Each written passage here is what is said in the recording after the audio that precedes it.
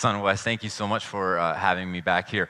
Matt asked me a little while ago if I would touch on this theme that you have of life hacks, of taking a look. I'm not actually, what is the uncommon solutions to common problems, and taking a look at teachings of Jesus and words of Jesus that will help us and we can benefit from in this life, in the here and now. And so when Matt asked if I would do that, I've had this date circled on my calendar for a while, just because, as I said, this is like a homecoming for me. But at the end of the day, I love talking about Jesus.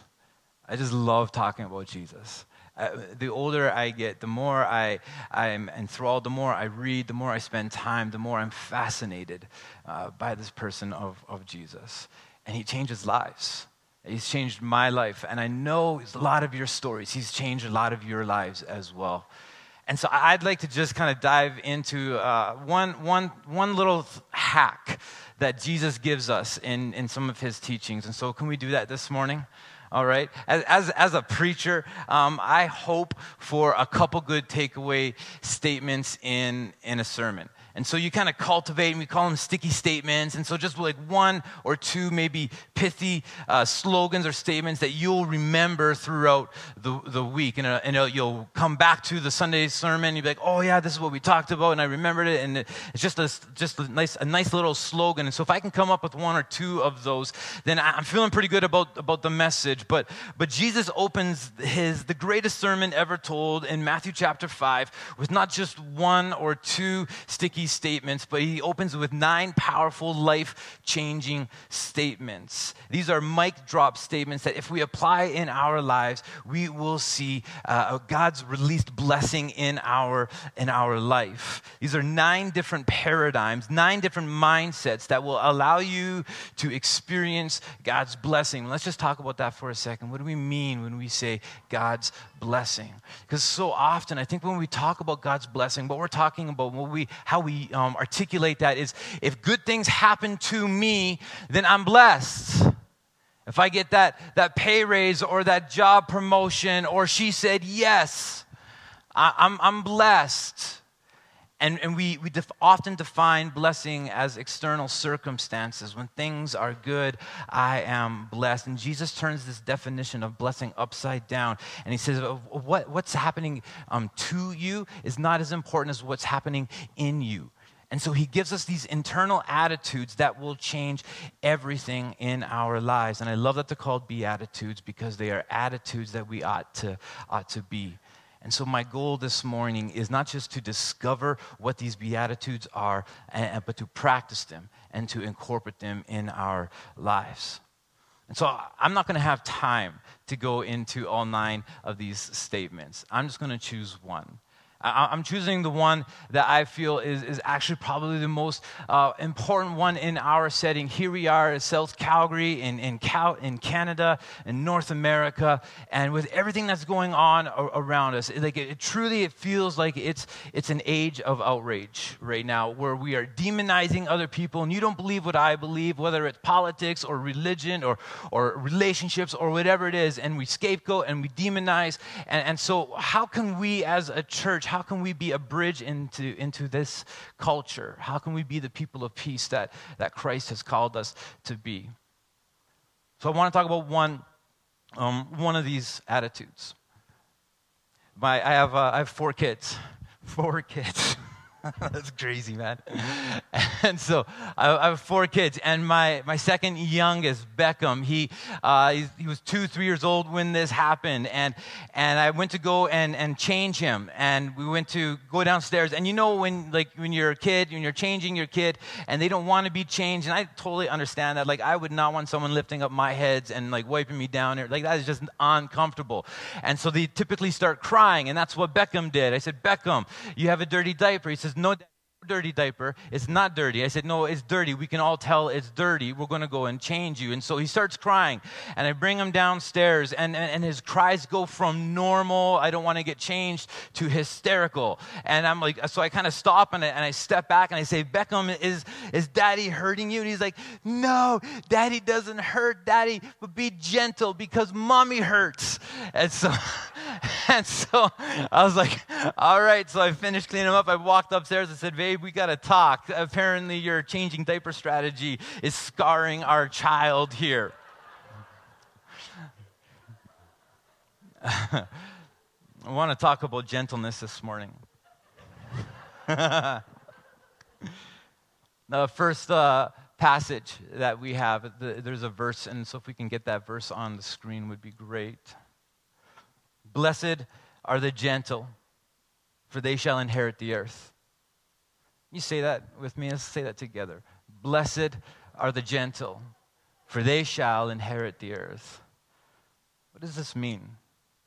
When Jesus says that if you're gentle, is he saying that the world is your oyster and you get to play in it? That if you're gentle, that's how you're going to get the most out of this life?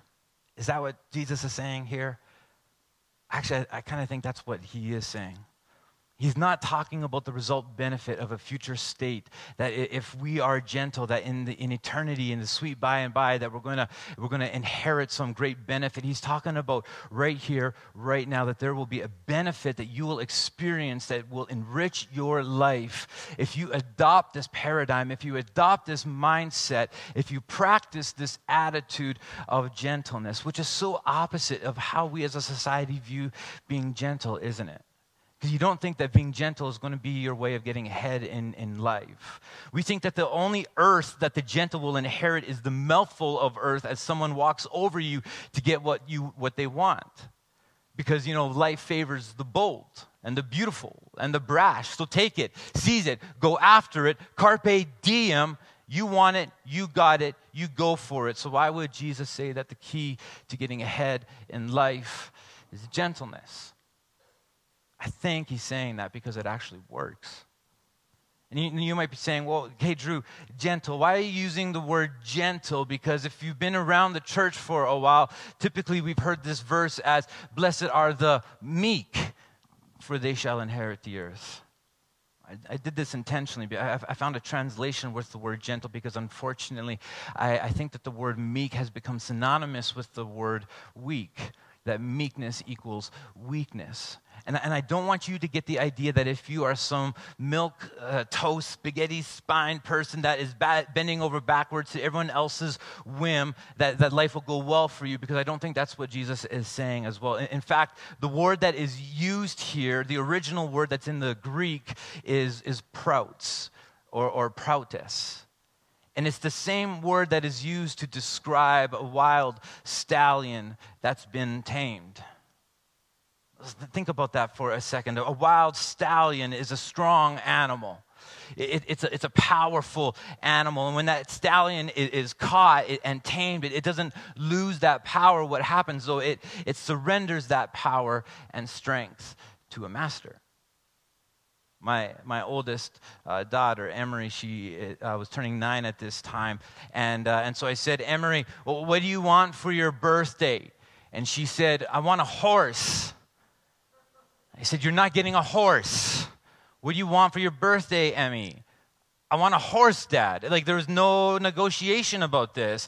This is what she draws and what she thinks about and daydreams. And in her bed at night, she sees, like, horses in her room and, like, frolicking in meadows and unicorns and pixie dust and all that sort of stuff. And so I say, Emery, we're not getting a horse. You have 3 other brothers. You have 2 dogs. You have a fish. We're not getting a horse. And so we settled on not getting a horse, but going on a horse ride for her birthday. And so we are in BC, and we find a cowboy who does trail rides, and we go to his ranch, and we get into his barn, and this big red barn, and we walk into this barn, and Emery's mouth drops open as she sees like any kind of animal you can imagine that lives in North America has been stuffed and mounted on this wall, right? And she's like, this is what we're going to do? I thought we were just going on a normal trail ride here. And so the guy comes out, and he is about as cowboy as you get, right? He's got the hat on, he's got the jean shirt, and he rips the the sleeves off of it, and his arms are like the size of my legs, and he's like, hey, how are you doing? He's got the little thing out of his mouth there, and so Emery's like, I don't know what I just got myself into here. And he looks at me and he's like, hey, are you coming on the horse ride with us? And I said, yeah, I'm coming. He's like, I got a horse for you. And he comes and he brings me a horse, and this is the biggest thing I've ever seen in my life. This is a massive beast, and I have a little bit of horse riding experience, but I've never seen anything like this before. My shoulders was up to its like the bottom of its belly, right? And so I'm looking at this horse, and I'm holding the reins, and I'm kind of looking up at its eyes, and I'm like, what am I going to do with you? And he's like, oh, you're thinking of how you're going to get on this horse. I got something for you. And he brings out this little platform, these stairs, right? And he rolls them out, and he's like, here, you can use the stairs to get on this horse. I'm like, I'm not using those stairs to get on a horse, okay? I'm a grown man. I don't need stairs. I needed the stairs to get on the horse. And so I get on the horse, and it was just incredible because this is a massive, powerful animal.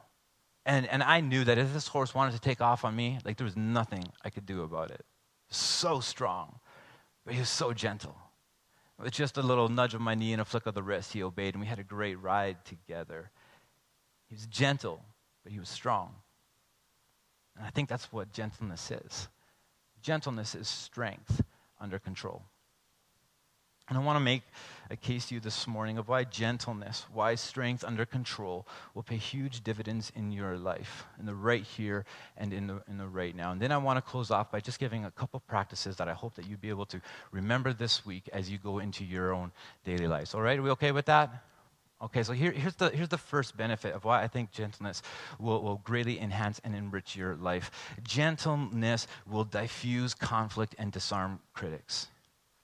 Gentleness will diffuse conflict in your life, and it will disarm the critics in your life. The more gentle that I am, the better that I'm going to be able to manage the conflicts in my life. The more gentle that I am, the less ammunition I'm going to use other people to use against me. Have you ever noticed that you're in this small disagreement, and these small disagreements can turn into these full-blown fights? Like something so silly is said, and then they get angry, and then you get angry, and then they get angrier, and then you get angrier, and it keeps on escalating, and then somebody's like, oh, this is all because you don't take out the garbage. And you're like, when did the garbage have anything to do with this? And it just gets out of control, and you forget what you're angry about. Has that ever happened to anyone else besides me? Okay, I got a couple honest people here. We all do that, and we tend to respond to anger with anger, and anger just escalates the problem, but gentleness de-escalates the problem. This is what the book of Proverbs says. A gentle answer turns away wrath, but a harsh word stirs up anger. So you don't get to choose the conflicts in your life, but you do get to choose of how you're going to respond to them. And you can make them better or worse. You can choose to raise your voice when they're raising their voice, or you can choose to speak quietly and softly and gently as they're yelling and screaming. And I promise you, gentle answers will diffuse conflicts. And I think we can all agree on that, right? I mean, I'm here, you're there, and we're on a Sunday morning at church, and I can see the heads bobbing. Yeah, gentleness diffuses conflicts. Yeah, that works really well. And then Monday morning rolls around. And I don't know what happens between Sunday and Monday, but something happens, and you roll into work, and your boss is riding you for not replying to the email that he sent over the weekend, or you're driving to work, and somebody cuts you off, and you're like, what was that? And like hands and fists are raised, and fingers are flying all over the place, right? And you got words that are going to be spoken, right? Why is it that this practice, this attitude, this beatitude of gentleness is so hard to incorporate in our lives? I want to give two reasons. One's biological and one's spiritual. Here's the first reason, biological, neuroscience, okay? You probably didn't come to church thinking that I was going to talk about neuroscience this morning, but here's the thing. In our brains, there is something called mirror neurons. All right? Mirror neurons, they mirror the emotions of someone around us. That's why when someone else is angry, we mirror it and we reflect that anger back at them. And when someone is in a happy or in a good mood, you feel like you're in a better mood as well. It's why we always want to be with people that are smiling and laughing and have they're just enjoyable to be around because we mirror that emotion back to them. And science would suggest that this has developed over the course of time, and it kind of comes out of a herd mentality. So if If the herd is scared, then we're scared. If the herd is running, then we run. If the herd is calm, then we're calm as well. I would also suggest to you that this is God's way of allowing you to feel the emotions of those around you. It's called empathy. It's why he says, rejoice with those who rejoice, mourn with those who mourn. The hard part is when someone is angry at you and everything in you wants to rise up and meet that anger with your own anger to recognize, oh, that's my mirror neurons acting up and I need to calm down now. And this is where the spiritual part comes in. Because a lot of times we respond to anger with anger, and I think we do so because of our own stuff, our own pride. Because I want to win. We want to win. I'm going to bring my fire to this fight, and my fire is bigger than your fire. My fire is better than your fire. My fire is smarter than your fire, and it can beat your fire. And when we have this mentality, the problem is that we might win the battle, but I think we're going to lose the war. And there's going to be a cost associated with that. That's going to cost us in our relationships. It's going to cost us at work. It's going to cost us in our witness. It's going to cost us in our own faith. And you want to diffuse or manage conflicts better? Be gentle. Not only does it gentleness diffuse conflict, but it disarms our critics. Any of you have critics, right? People that just talk smack about you all the time. I asked that question at Summit when I was doing this message, and in the front row was like a couple and the spouse. And when I said, "Do any of you have critics?" she elbowed him, and he put his hand up, and I was like, "Oh boy, I shouldn't have asked that question." People say that the world is a much more critical and an angry place than it used to be. And I'm not sure I actually agree with that. I don't know if it's any more critical or any more angry than what it is. But the difference is that the critics now just have a public platform to criticize. And we're not just more critical. We've just given megaphones to critical people. And so everyone's got an opinion and everyone's got a hot take. And there's just a lot of noise and a lot of chaos and a lot of voices that are screaming at this. And I think a lot of you know what I'm talking about because you probably have people like this in your lives as well. They just love to fight. They love to argue. They love to debate. It's what they live for. You know that anger can become an actual addiction. It's what fuels the fire of existence. And the people that have this addiction of anger, they say that they are addicted to it because it's the only time that they feel alive. That the rest of their life feels empty and hollow, and so they want to pick a fight just so that they can feel their own heartbeat. Paul, he addresses this in his letter to the Corinthians. And Paul was used to dealing with angry people. This is what Paul says. He says, we must respond gently when evil things are said about us. He doesn't say that because he's weak. He doesn't say that because he's passive. He says it because he knows what he's talking about. He's smart. And he's got better things to do with his life than to get sucked into the vortex of somebody else's anger. And so he says the way that you respond to that is with gentleness. My two oldest, Paxton and Emery, oh man, I love them. They just drive me crazy. So Paxton, he loves to push Emery's buttons. Like it's what he lives for. I think he wakes up in the morning and he thinks, how can I upset my sister today? Oh, I got this strategy and this strategy and this strategy, and he works it out, and he follows through with those strategies, and he knows exactly what to say, when to say it, how to say it, and he pushes those buttons, and Emery's got this tone in her voice, and whenever I hear her say, Daddy, I know exactly what the situation is, the tone, the length, and what she says, Daddy, everything, and so I don't even need to assess what the situation is. I just come into the room, separate them, say, Paxton, like grow up, okay? Emery. And then I have this little conversation with Emery. And because Paxton wants her attention, he wants to get a rise out of her, I have to just tell her, Emery, you got to stop playing his game. And every time that he pushes your buttons and you want to match that and you get mad at him and you push him and then you yell at me, that's exactly what he wants, because he wants your attention. He just wants you to give him some love. I don't know how that's love, but it is apparently. And so I have to say, Emery, you got to just be gentle. Kill him with kindness. And the Bible says that when we do that, it's like heaping coals on their head. I don't know what that's like. I've never had that happen to me, but it does not sound pleasant. Listen, gentleness won't eliminate the conflict in your life. That will always be a reality. But what it will help you do is manage it, and it will minimize the damage of the effects of conflict in your life. That's the first benefit of gentleness, I think. Here's the second benefit, is that it will make you more influential with others. Gentleness will make you more influential with others. I do this group every year. It's called Leading Together, with a group of guys. And what we want to do is we want to grow in our own leadership skills, our self-leadership. We want to grow in spiritual intimacy. We want to grow in our own character development. We want to grow in our key relationships and in our service component in life, where using the gifts that God has given to us. And so we have this conversation. We're talking about character development, and we said, what is one area in your character that you want to grow this year? And so I remember, I'm the guy that's kind of chairing the meeting, and so I have to start it off, and I say, okay, I want to grow in my, and I'm thinking this is what a leader says, right? I want to grow in my vision skills.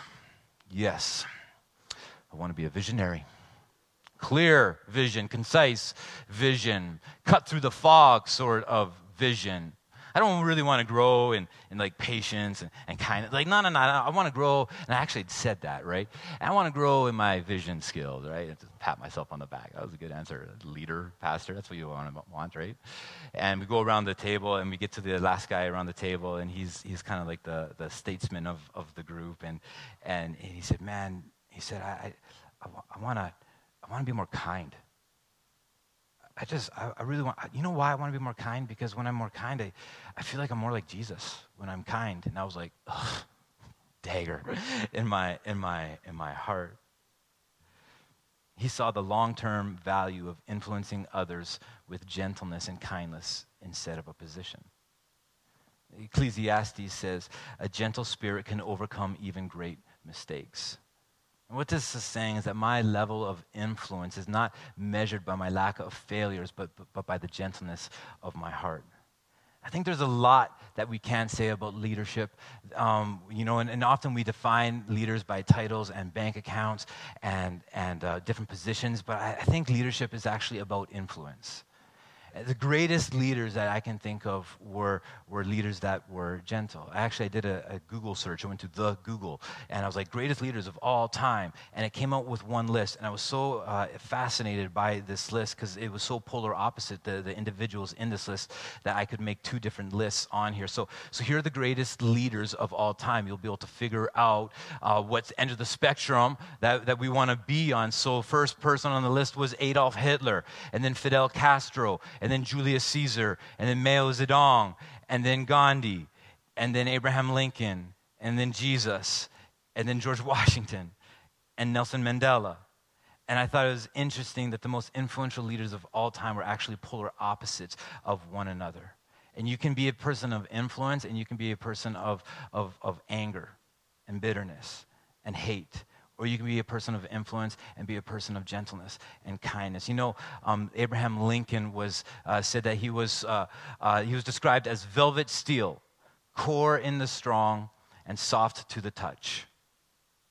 Gentleness, it'll make you influential. Why is that? Because it's attractive, right? Well, who do you want to be around? Somebody that's like a rude, crude dude that is rolling with attitude, or somebody that's kind and gentle?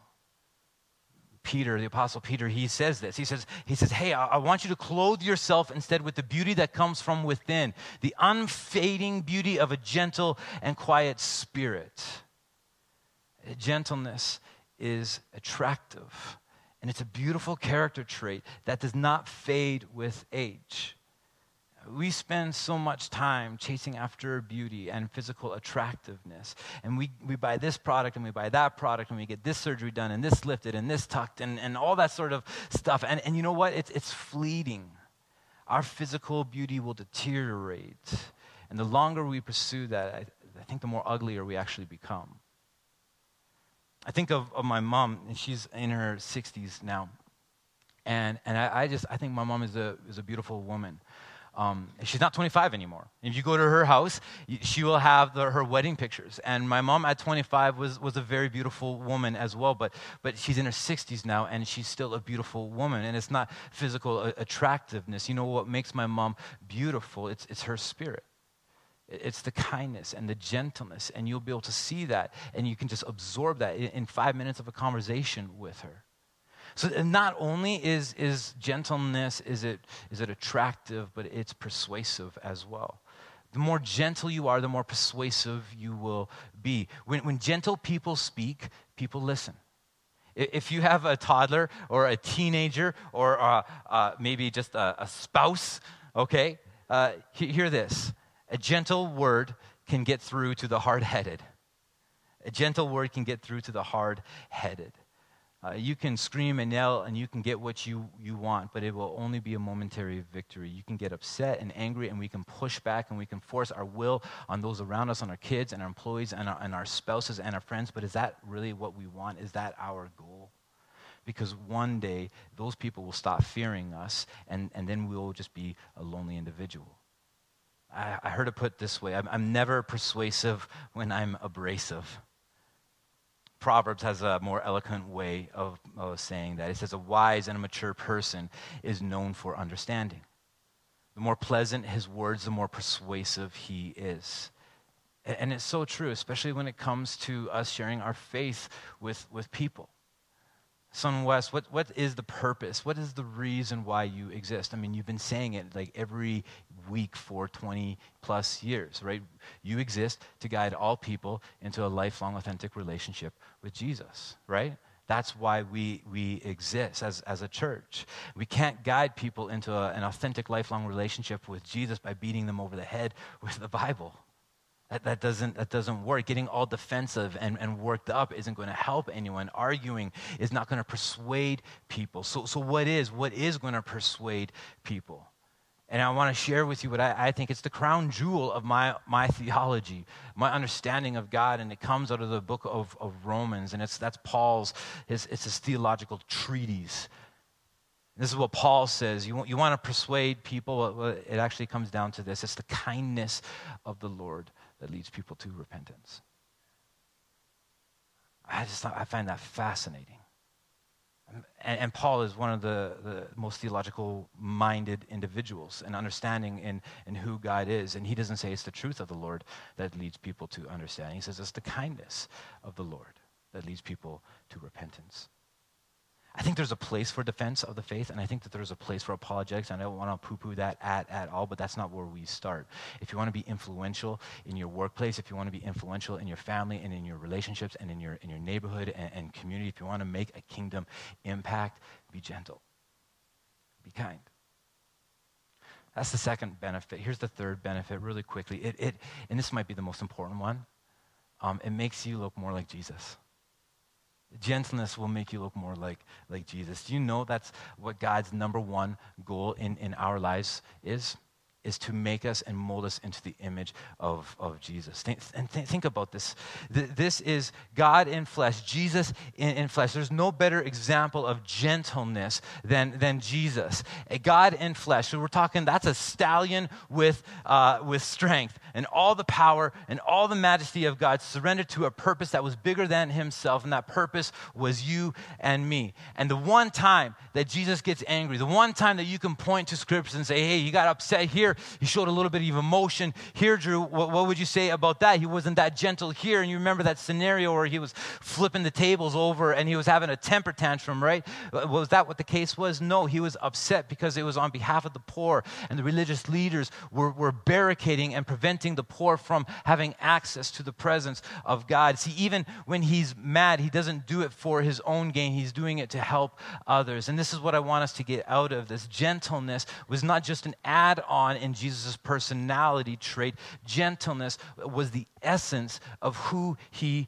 was. It's what he says about himself. He says, take my yoke upon you and learn from me, for I am what? Gentle and humble in heart. And you will find rest for your souls. And I don't want you to miss that gentleness and rest for your souls. Those things are connected. You want rest at a soul level? Try being gentle. They go hand in hand. Do you ever think that the reason why that we get so stressed out and amped up and ramped up and burned out and anxious and worried, do you ever think that the reason why we are experiencing that is because we're not gentle?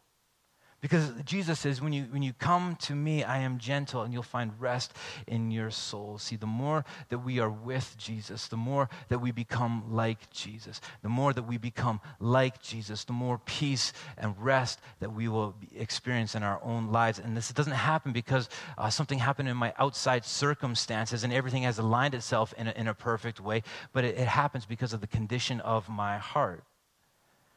We need to understand something about that, is that we can't manufacture this. We can't manufacture gentleness. You can't wake up in the morning and say, be gentle, be gentle, be gentle, be gentle. I'm going to be gentle today. That doesn't happen. Why?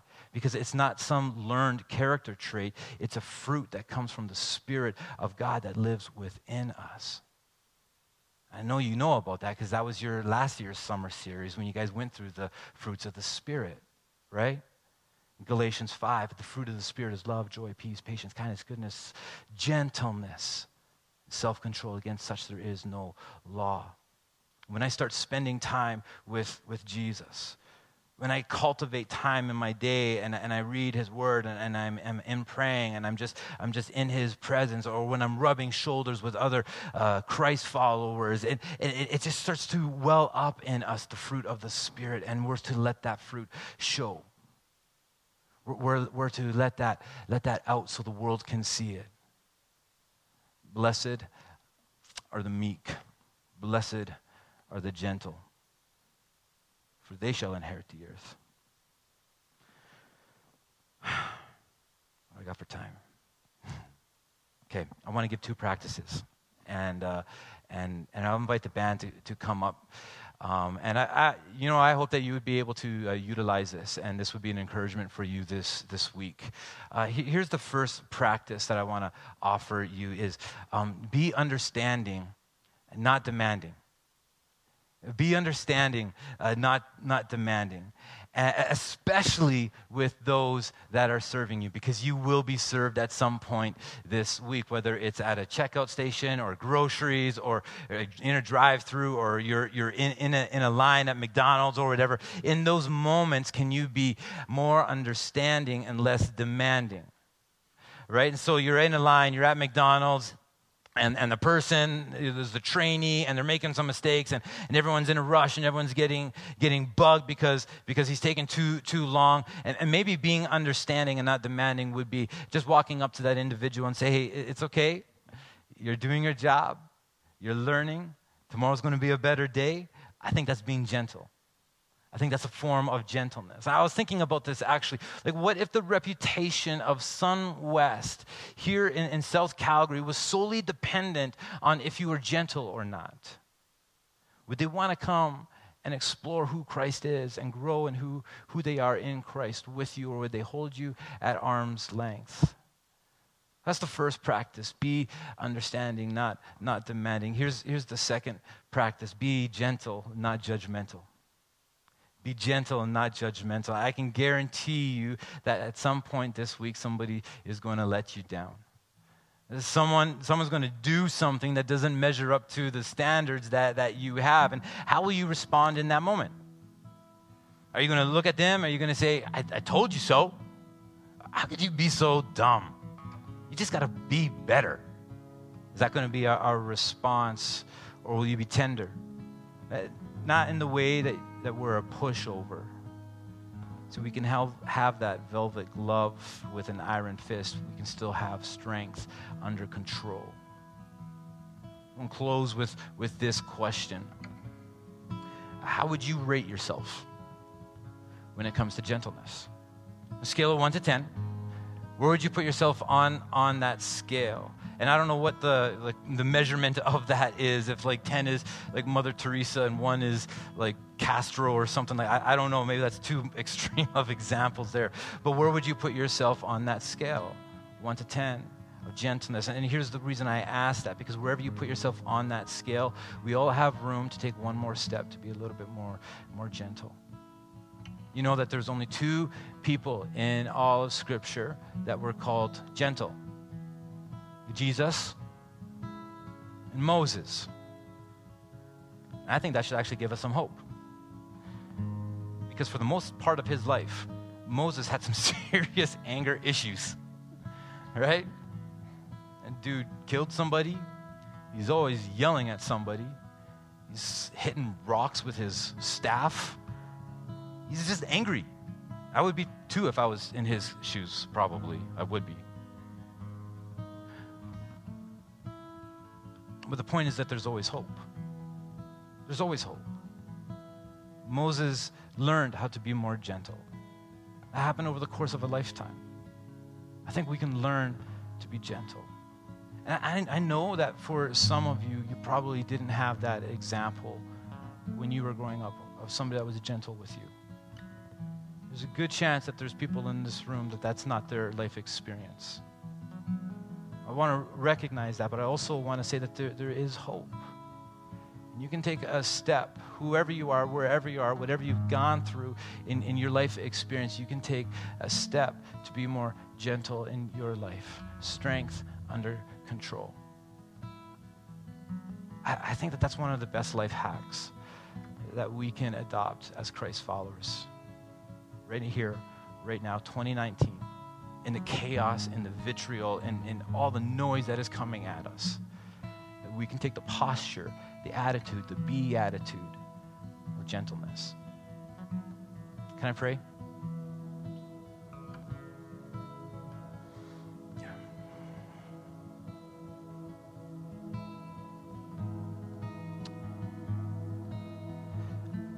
Father, we confess we need you in this.